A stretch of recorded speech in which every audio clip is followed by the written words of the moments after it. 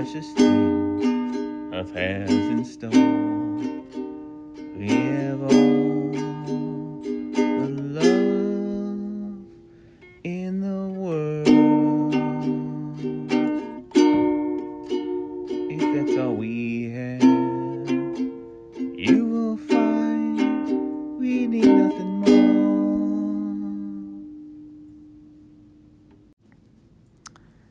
And with that, I record the first podcast of the year of our Lord 2022. And this decade's moving along, folks. It's not stopping for nobody. But anyway, this is about Bond. I'm going to go into Bond. This is on Her Majesty's Secret Service, man. So this was... I like this because this is where we go. This is where we go a little bit wonky. We get a little bit...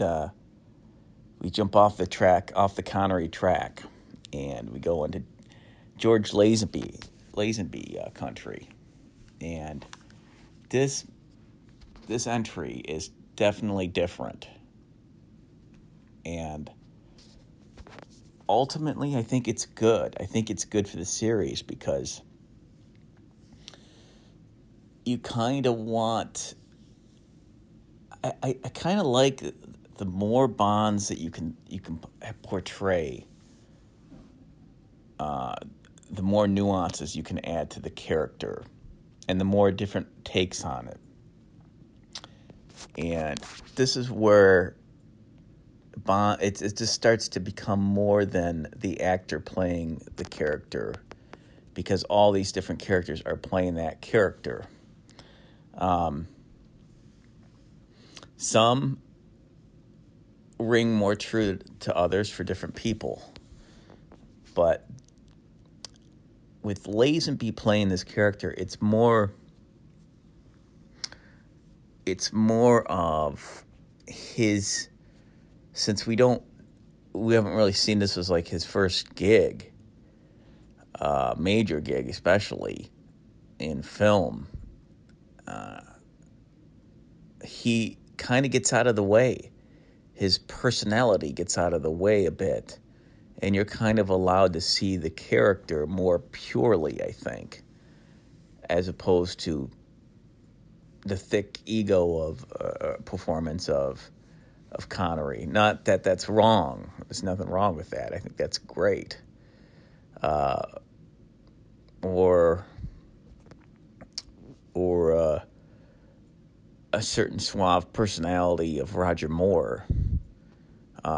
This Lazenby kind of gets out of the way of that and just kind of says the lines without a lot of that, a lot of leaning into it.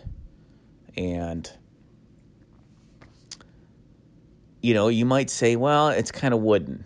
It's kind of a wooden performance. And yeah, I could see that.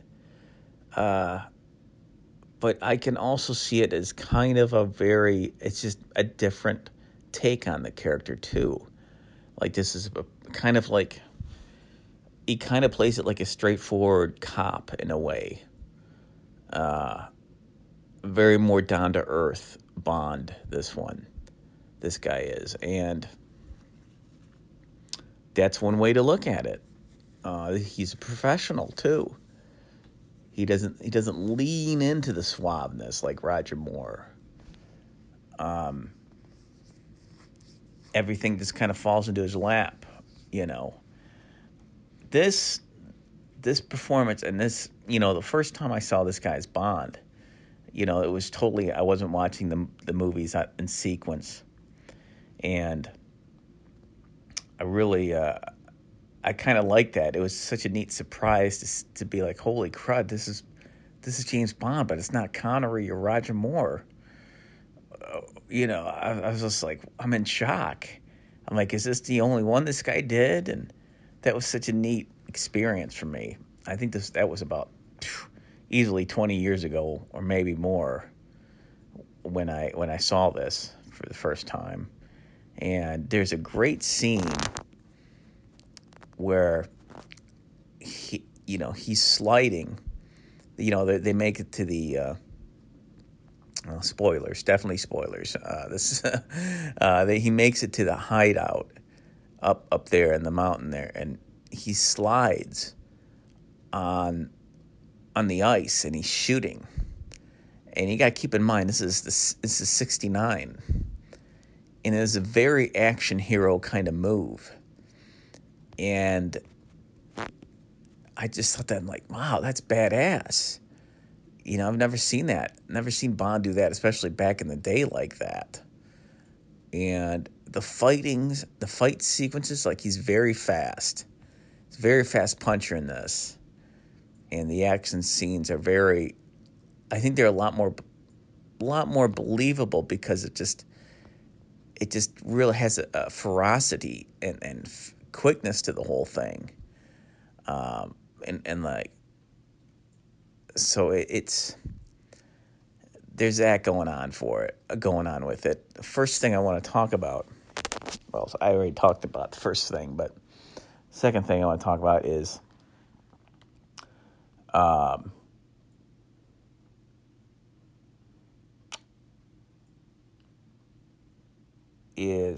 the opening scene, or the opening montage, the musical number. This is the first time we get a Bond movie without someone singing the opening of the Bond film, and we get the awesome. I don't know if this is John Barry or not. I don't know, it might be a different composer, but wah, wah, wah, wah, wah, wah, wah, wah, wah. We get that danger music, and what they're doing is giving us different parts from the previous movies, kind of like all the different Bond girls and stuff, and it looked like kind of like an hourglass, superimposed on an hourglass or something like that. But there's the silhouettes of the girls in it, and then they're all posing, and they're all like this. I wouldn't say it's a theme. It's just a plot device in this movie for Bond to see Blofeld. He's like some kind of historian. He plays like he goes in disguise of this historian guy, and he confirms family history because Blofeld wants his family crest or something like that. Like, there's something going on with the family crest in this, and there's this is all about, that's a cover, and the way the women are posing, it's like they're like a crest, like how they're posing, but the silhouettes, like, very revealing, because they're naked, and you can really see they're not. I'd say they're not. The girls that are being used are not particularly heavy-breasted women, and you could, but I guess not that there's not not. I'm just saying it's a choice that the director made. Take it for what it is, and you can really see the nippage. But man, I just loved how they just didn't give a crap back then. It's awesome, but also I think there's like helmets and swords being on display that the Bond girls or the silhouetted girls are showing, and that ties into the most recent Bond movie, No Time to Die's opening. They tie into that one and this one, and they play some of the music in No Time to Die. from this movie, and which was interesting. It was an interesting. I liked hearing it in the new movie. That was really cool, especially Hans Zimmer covering that. Even though you know how I feel about the newest Bond movie, I'm still very bitter. It's very bittersweet. You know, I still don't know what to make of it completely because of the ending. But anyway, it was an interesting beginning to the movie, and Telly Savalas plays Blofeld in this. Now they were originally going to have Donald Pleasance back, but I think the director felt that he wasn't physical enough for the role in this because there's some skiing, but yeah, obviously probably the stuntman's doing a lot of skiing. And when they go to close-ups of Blofeld, you can tell it's done on the stage, like the background and everything. So I don't know if I buy that completely. And I don't think Donald Pleasance was really, I don't think he was really out of shape or anything. He didn't seem like he was. I wouldn't say he was an athletic person, but I wouldn't say he was a fat slob. I think he's capable of doing some skiing scenes. I think now watching the whole movie, and this is like the second time I've watched it, is that I think it's because there's a scene with Diana Rigg where he's kind of being seductive a little bit and it's being kind of smooth. I think that's probably why they went with Telly Savalas, because Telly kind of can pull that off and can be a little bit more, not so cold and crazy, but a little bit more, I don't know, have a bit more of a personal connection with people, I guess, as opposed to Pleasance's portrayal was more cartoonish, very black and white, maniacal. This Blofeld's more calculated, more smooth, and to be honest, I like his take on it. I kind of get why they did that. You know, it's kind of neat. It adds a lot more humanity to the character, and there's a lot going for this movie. That now, once you get past the first 20, 30 minutes, and you're kind of questioning whether this is a good movie or not, or a good Bond or not, it does pick up in the second act and into the third. Although it's just after the big set piece in the beginning, it kind of it slows a little bit. But there's some well shot scenes. There's a really cool action bobsled scene in the climax. There's a lot of neat stuff in this. Like the fighting scenes are good.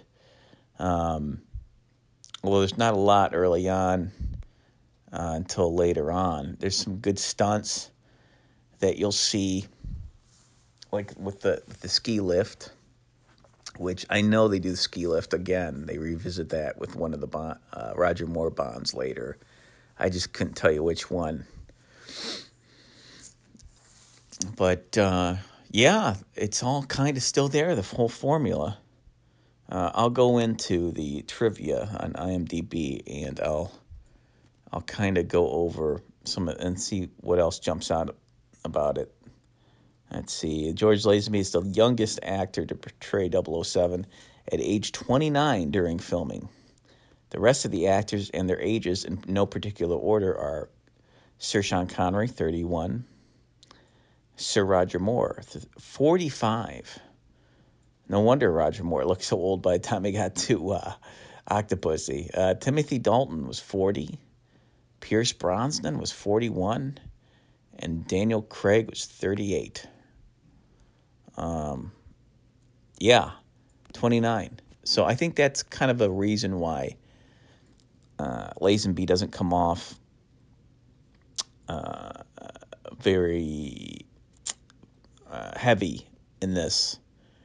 He kind of just lets the words, lets the dialogue kind of speak for itself, and then he smiles and looks good saying the lines. Right. Let's see.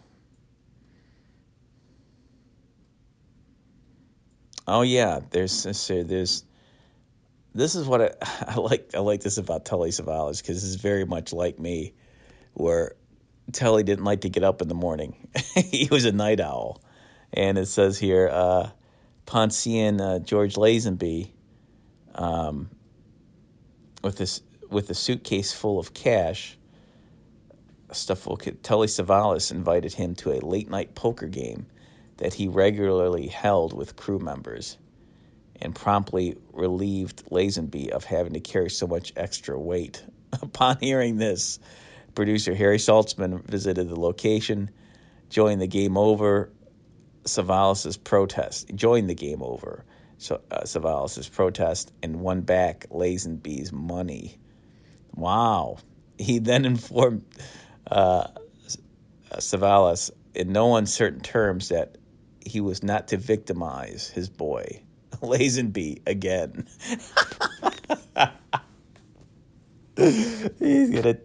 He's just taking his money on set. Hilarious. Let's see. Oh, this is interesting. Yeah, George Lazenby suggested a scene where Bond skis off a cliff and opens a parachute. That was scrapped as the filmmakers lacked the resources to pull it off. It was used in the opening for The Spy Who Loved Me, 1977, year I was born. Spy Who Loved Me is awesome. That's probably one of my favorites, if not my favorite, Roger Moore Bond movie, which we'll get to eventually. But yeah, that's one of the most remembered opening scenes for me in this whole thing. A lot of skiing in this movie. A lot of great stunt skiing, a lot of point of view skiing. And I was thinking, wow, the guy that's shooting this has to be on skis going really fast. There's some close-ups, medium close-ups where you could tell it's done on a stage and everything. But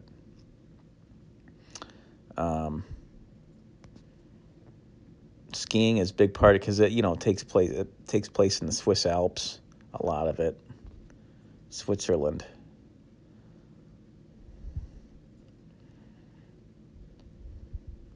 See, Blofeld's headquarters was partially completed. Was a partially completed restaurant on top of Mount.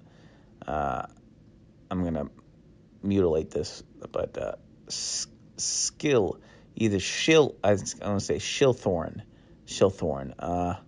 The owners allowed filming on condition that Eon Productions paid $125,000 and made the interior sets as permanent fixtures. Wow, interesting. And construct a helicopter pad. So the owners are like, okay, you could shoot here, but you got to pay us $125,000 and make this interior sets as permanent fixtures. And put it in a helicopter pad. This involved 500 tons of concrete being taken up by a helicopter that cost $125,000 at a cost of $125,000. But when the restaurant opened, it was given the name Piz Gloria, used in the movie. The only public access to the restaurant is by cable car from Murin to Stetzelberg. The Piz Gloria was the first established revolving mountain restaurant in the world. Revolving mountain restaurant. That's awesome. I got to go eat there eventually. That's so cool. This was what I was interested in about, too. Why did George Lazenby only do one Bond? And I know Connery was kind of needed to take a break from the character and everything, and probably was renegotiating with the producers and about his paycheck probably too. Let's see, there are many reasons why George Lazenby only made one appearance as James Bond. According to the DVD documentary, here are some of the main reasons. Number one, Lazenby's youthful cockiness rankled producer Albert R. Broccoli's nerves. One incident mentioned is Lazenby skiing down the slopes on his own, resulting in the broken arm and a moment of arrogance on Lazenby's part that spoiled a cast and crew party. Wow. 2. The notoriously harsh British tabloids writing up unfavorable stories about Lazenby and how he fails to measure up to Sir Sean Connery, thereby swaying public opinion against the movie before it was released. Yeah. Connery is such a big shadow, he had all these movies before this guy. One incident cited by Lazenby was during an interview with a reporter in the commissary, in which Diana Rigg jokingly yelled from across the room, "I'm having garlic for lunch, darling. I hope you are too." This led to an article in which Rigg supposedly hated Lazenby so much that she eats garlic before love scenes. 3. Number 3, Lazenby believed that the Bond film franchise was over in the wake of more sophisticated movies like The Graduate and Easy Rider, and the tuxedo-clad secret agent was out of touch with the newly liberated 1970s. He mentioned to his agent that he wasn't sure if he wanted to play Bond again, even before this movie was released. Wow. The producers heard this and were none too pleased. Lazenby had been offered a 7-movie deal. Wow, I didn't know that. That's crazy. 7-movie deal. That's incredible. I mean, if I was Lazenby, I'm like, yeah, I'm all in. That's fantastic. We're going to go all in 7 movies. This is going to be amazing. And had signed a letter of intent to star in Diamonds Are Forever, 1971. He had been paid an initial fee installment, which he later refunded. Although it was nice that he did that, Although some claim this movie was a box office failure, it was in fact a huge hit, recouping more than 10 times its cost and becoming the second highest grossing movie of the year at the worldwide box office. Yeah, I mean, again, there's some doubtful moments in it where you're not sure if this is going to be a good Bond. His opening, there's a fight scene on the beach, which is fine. Some of the fighting's, I think, a little sped up. But when he says, "I'm Bond, James Bond," it's like, well, he doesn't say it like Connery at all. And the way it's just kind of again, he gets out of the way and lets the dialogue do it as written. He's not leaning into it heavily.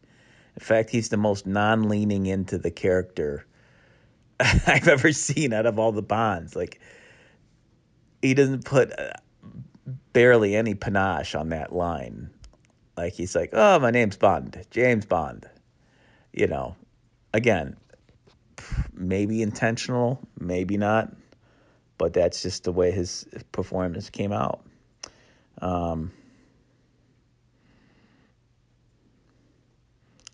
Let's see. This is interesting. The producers originally intended to explain the change of lead actors in this movie by saying that Bond had undergone plastic surgery because his old face was now too well known by foreign spies and terrorists for him to go undercover. But then they decided not to refer to the change at all. I think that was smart. And this hopefully minimized the public attention being paid to George Lazenby's replacing Sir Sean Connery. However, after the opening action sequence right before the titles, Bond says directly to the camera, "This never happened to the other fellow." and intentionally comedic reference to the change in actors. Yeah, huge week. I mean, huge week, huge wink to the camera there. And it's like, wow, that was pretty ballsy to do that. I don't know if they should have done it. You just kind of go, they kind of get away with it, but it's probably because they only do it once in the whole movie. But there are callbacks to the other Bond movies. Like there's a scene where he's taking stuff out of his desk, and there's a whole bunch of things like props from the other movies, and they play the music themes from each movie too, briefly, and you know, again, it's a little cheesy, but it's like okay, I don't mind that. That's fine. A little fan service.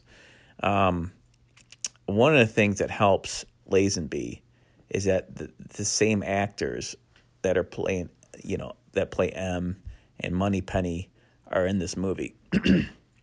So that helps it feel more like a Bond movie too. And I'm glad they didn't recast everybody because, again, this is definitely Bond canon, and they still want you to feel that continuity. And they're all great. I mean, it just kind of reminds you it's more than just the main actor playing Bond. It's a supporting cast that really helps a lot and make this thing believable and familiar. Oh yeah, Lazenby ended up using Connery's suit. It seemed like he fit into his suit pretty well, which is amazing. Also, Lazenby was an Australian actor, but he can barely tell in this. He hides his accent extremely well. In the interviews I've seen with him, he barely comes off with an Australian accent. Also, this being his first, I think, major gig or film gig, he was a salesman before this, a car salesman, and he was doing some kind of gig where he had something over his shoulder. Maybe they'll reference that in this. Some kind of a British commercial. Oh, this is interesting.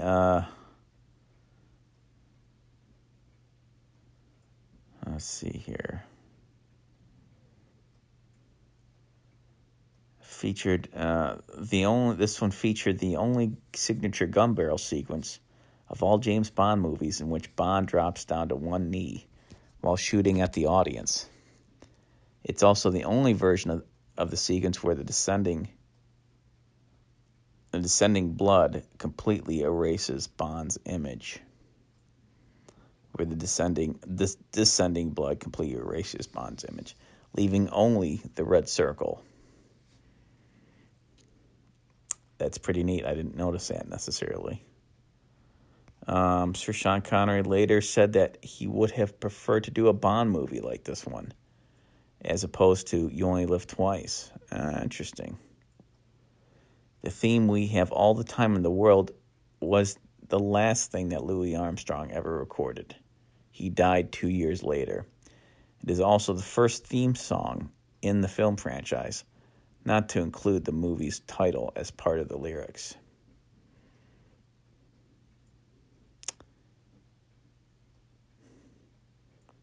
Yeah, that's a good point. Let's see here.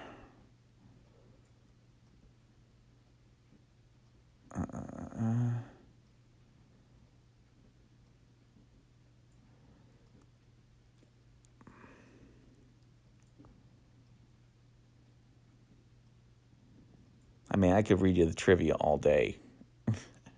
I'm really, there's a lot of trivia, like a lot.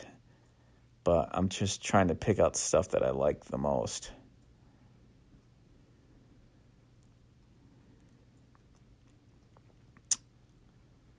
Yeah, it's Diana Rigg. She's great in this. She's a great Bond girl. She doesn't really fight too much because she was in the movie or the show The Avengers as Emma Peel, but she doesn't do too much fighting till towards the end of the movie.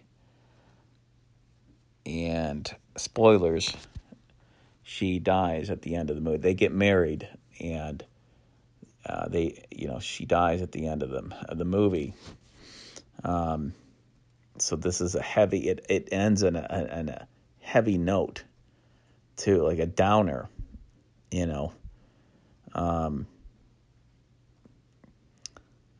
Because it was interesting, that whole thing with Blofeld and the whole chase scene and the toboggan scene, and Bond's after him and shooting back and forth, and eventually Blofeld gets caught.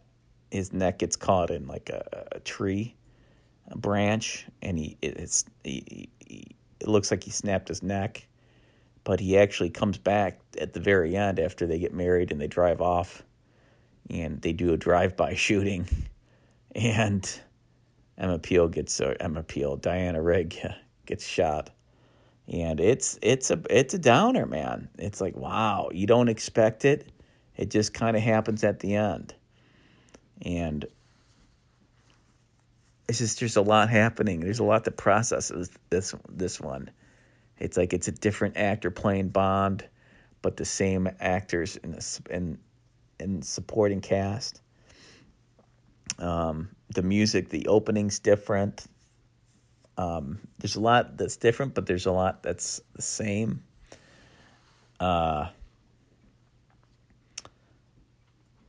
What else can I say about it? I just had something good I wanted to say about it, but then it just kind of, maybe I'll think of it later there. But here he goes. This is Christopher Nolan's favorite Bond movie. That's interesting, and many references can be found in Inception. No kidding. He said, what I liked about it that we tried to emulate in this film is that there's a tremendous balance in that movie of action and scale and romanticism and tragedy and emotion. Yeah, that's a good point. There's a lot going on in it to process. It's a well-shot film. There's some really beautiful shots of where they're in like a little stable house in the middle of a snowstorm. It's done really well. With the lighting, the cinematography there.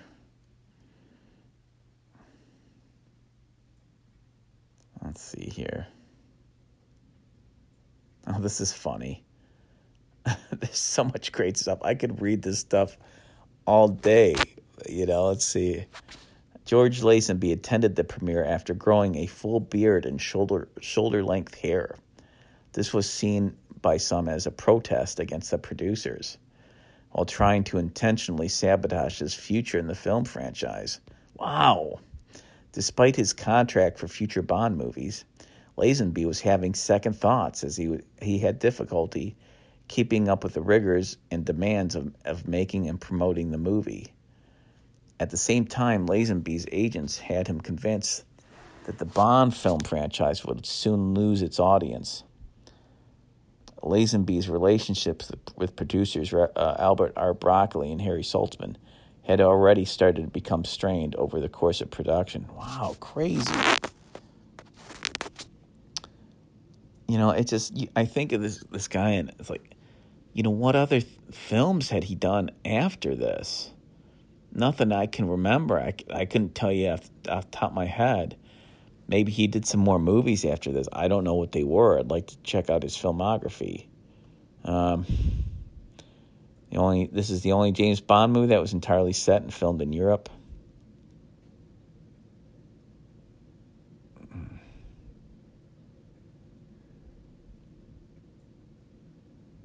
Again, they play Baccarat in this one, like in Casino Royale.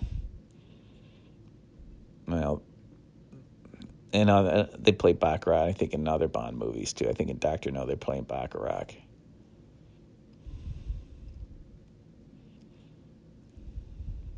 says, in the novel, in the casino where James Bond and Teresa Tracy Draco play Baccarat is the Casino Royale, where Bond makes annual visits to the grave of his old flame Vesper Lind nearby, which happens in No Time to Die.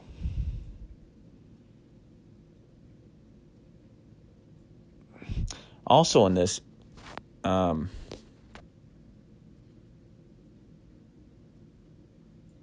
there's not, Bond doesn't have it says it, I mean, let's see, for the opening sequence, railroad ties were buried under the sand to allow Bond's Aston Martin to drive on the beach. But he has a different car in this one. It seems like an American car in this one, but I could be wrong, that he drives for most of the movie. Let's see here.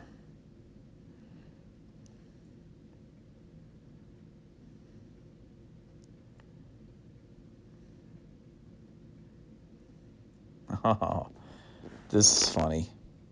There's a couple of things I'll read that I touched on earlier. Let's see.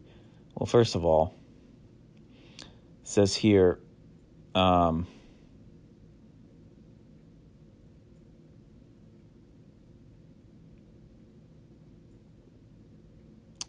Donald Pleasance was replaced by Ernest.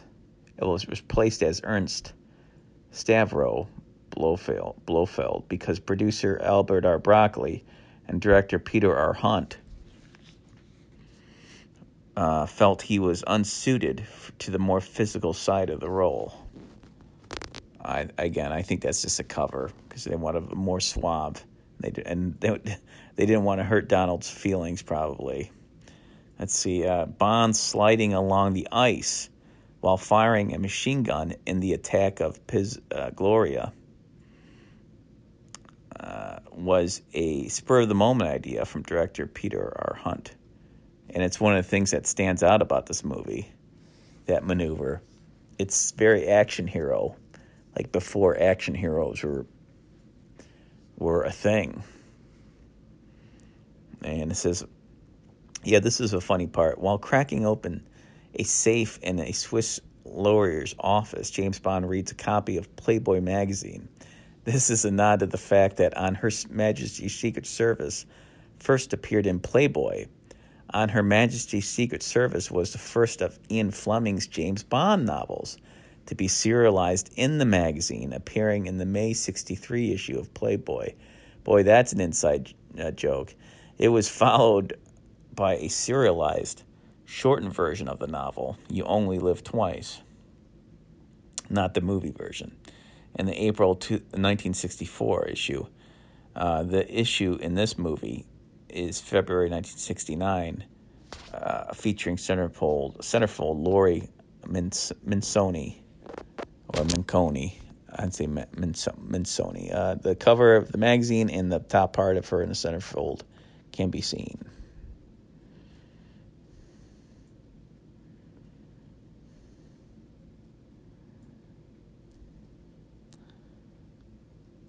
Let's see here. Here we go. I touched upon this earlier. Let's see. The first Bond movie since Russia with Love to use an instrumental theme over the opening titles. The decision to forego the usual song was prompted by the conclusion that any lyric composition that attempted to include the full title of this movie would be awkward. Yeah, it's a challenge to work in On Her Majesty's Secret Service, and at best sound like a humorous Gilbert and Sullivan song, which would be inappropriate for the film franchise. As of 2015, no other movie in the franchise since has done so.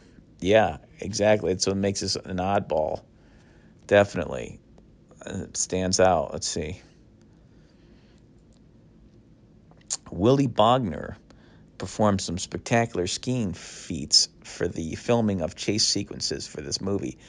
These included skiing backwards downhill with a handheld camera, sometimes placing it between his legs being towed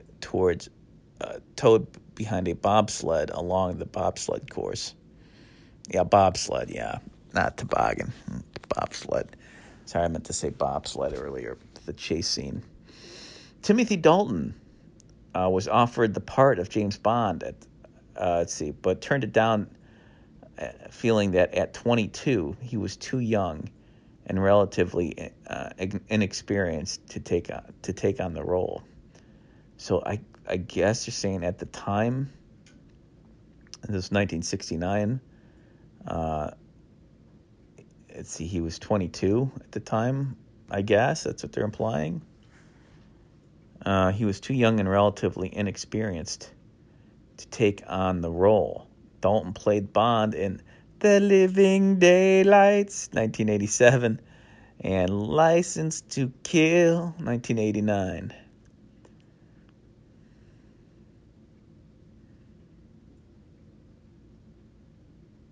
Let's see here.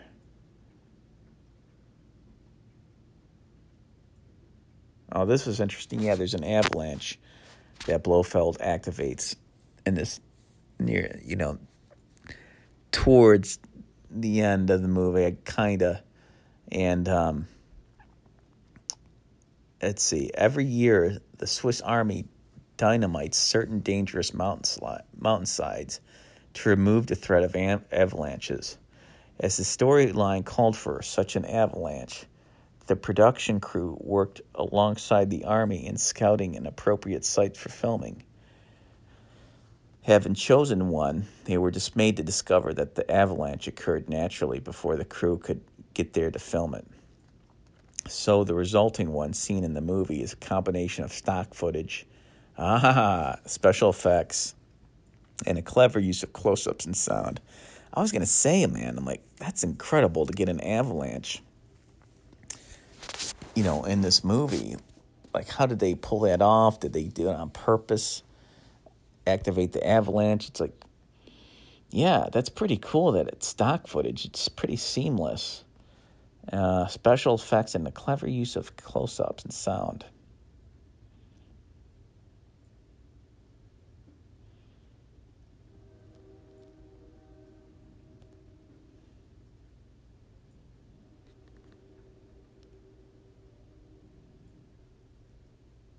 See, although George Lazenby made only one James Bond movie, despite being offered a seven-movie contract, he made 2 appearances as James Bond.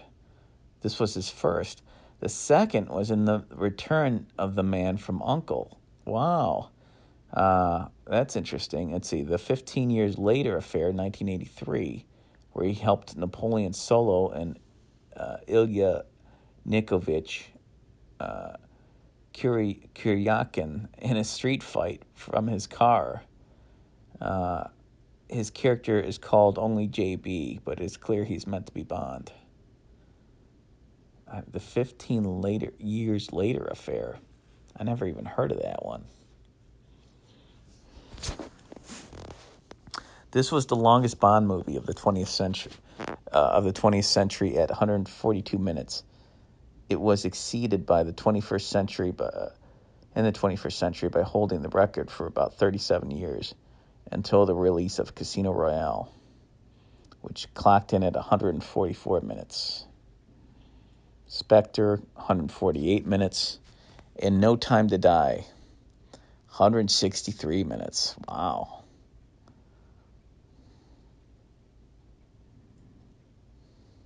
There's a funny part where I think Bond is out. I think he evades by skiing and everything, and he I think he slides and he lands and he gets back up, and there's a Saint Bernard coming towards him. It says, Bond's line to the Saint Bernard about going to get the brandy was improvised by George Lazenby. Yeah, because I remember in cartoons they always showed a Saint Bernard with a little barrel around its neck. I think it always had like alcohol in it, but that was a good line. That was funny. Good job, George.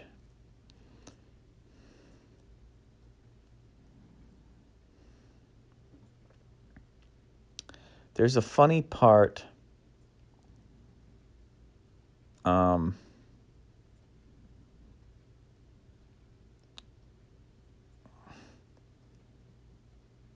there's a funny part where um,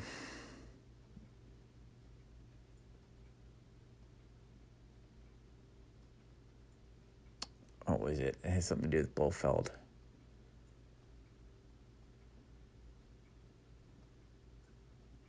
I had it and I lost it. Again, it seems to be the theme tonight. Dang it. Yeah, I can't think of what. Dang it. Well, let me just go into. Let me just see the next one. See. Um,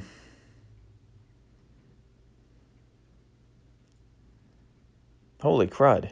Here we go.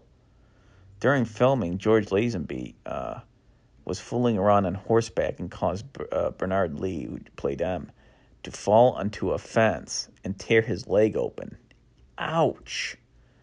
As no doctor was available, the local vet stitched up the gash. Dang. Whew. Yeah, because they're kind of in a remote area.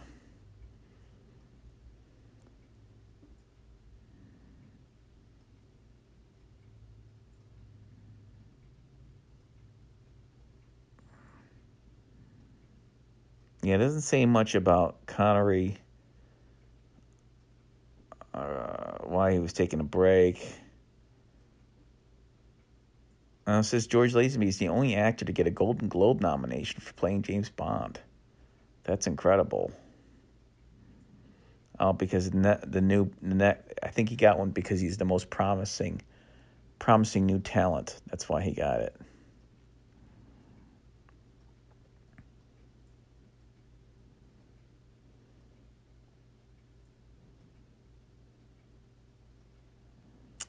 But let's see here. Final time until For Your Eyes Only that James Bond would be seen tossing his hat. He does it twice in this movie. The ritualistic one in Miss Moneypenny's office, and then again at the wedding ceremony. Yeah, I think he throws it to her before he gets into the car. It's a nice touching scene. I like it. And the actress that plays Moneypenny really sells that. And her heart, like her heart's breaking as he drives off, uh, being married there.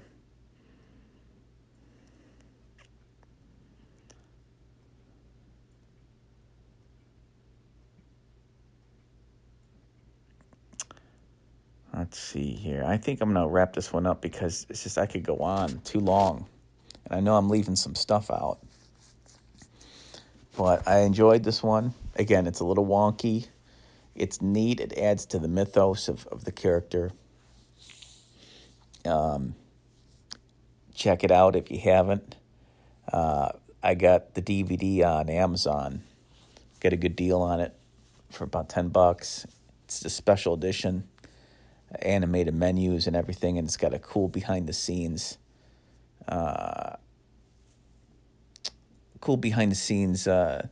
story about how they picked Lazenby out and his background.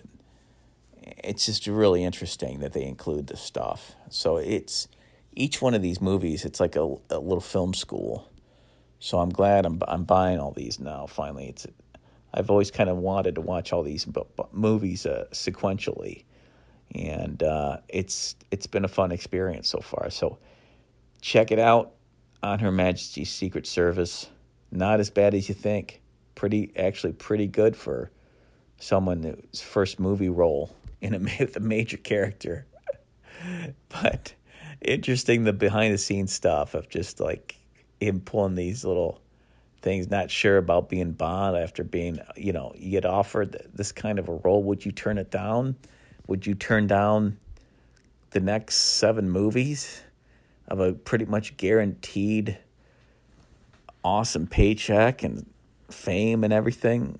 And his agent was all unsure about where the franchise was going, and like, wow, it's crazy. All the head things, all the head trips that can happen as an actor, I guess, and all the uncertainty. thanks for listening. I'll see you guys back here for the next James Bond will return. Sean Connery will return in Diamonds Are Forever. So I'm looking forward to reviewing that one. Thanks for listening.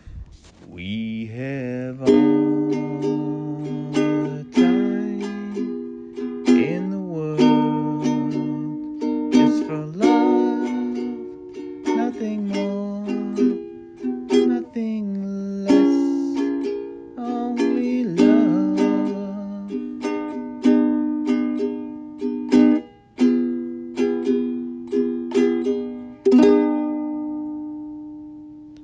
Only love.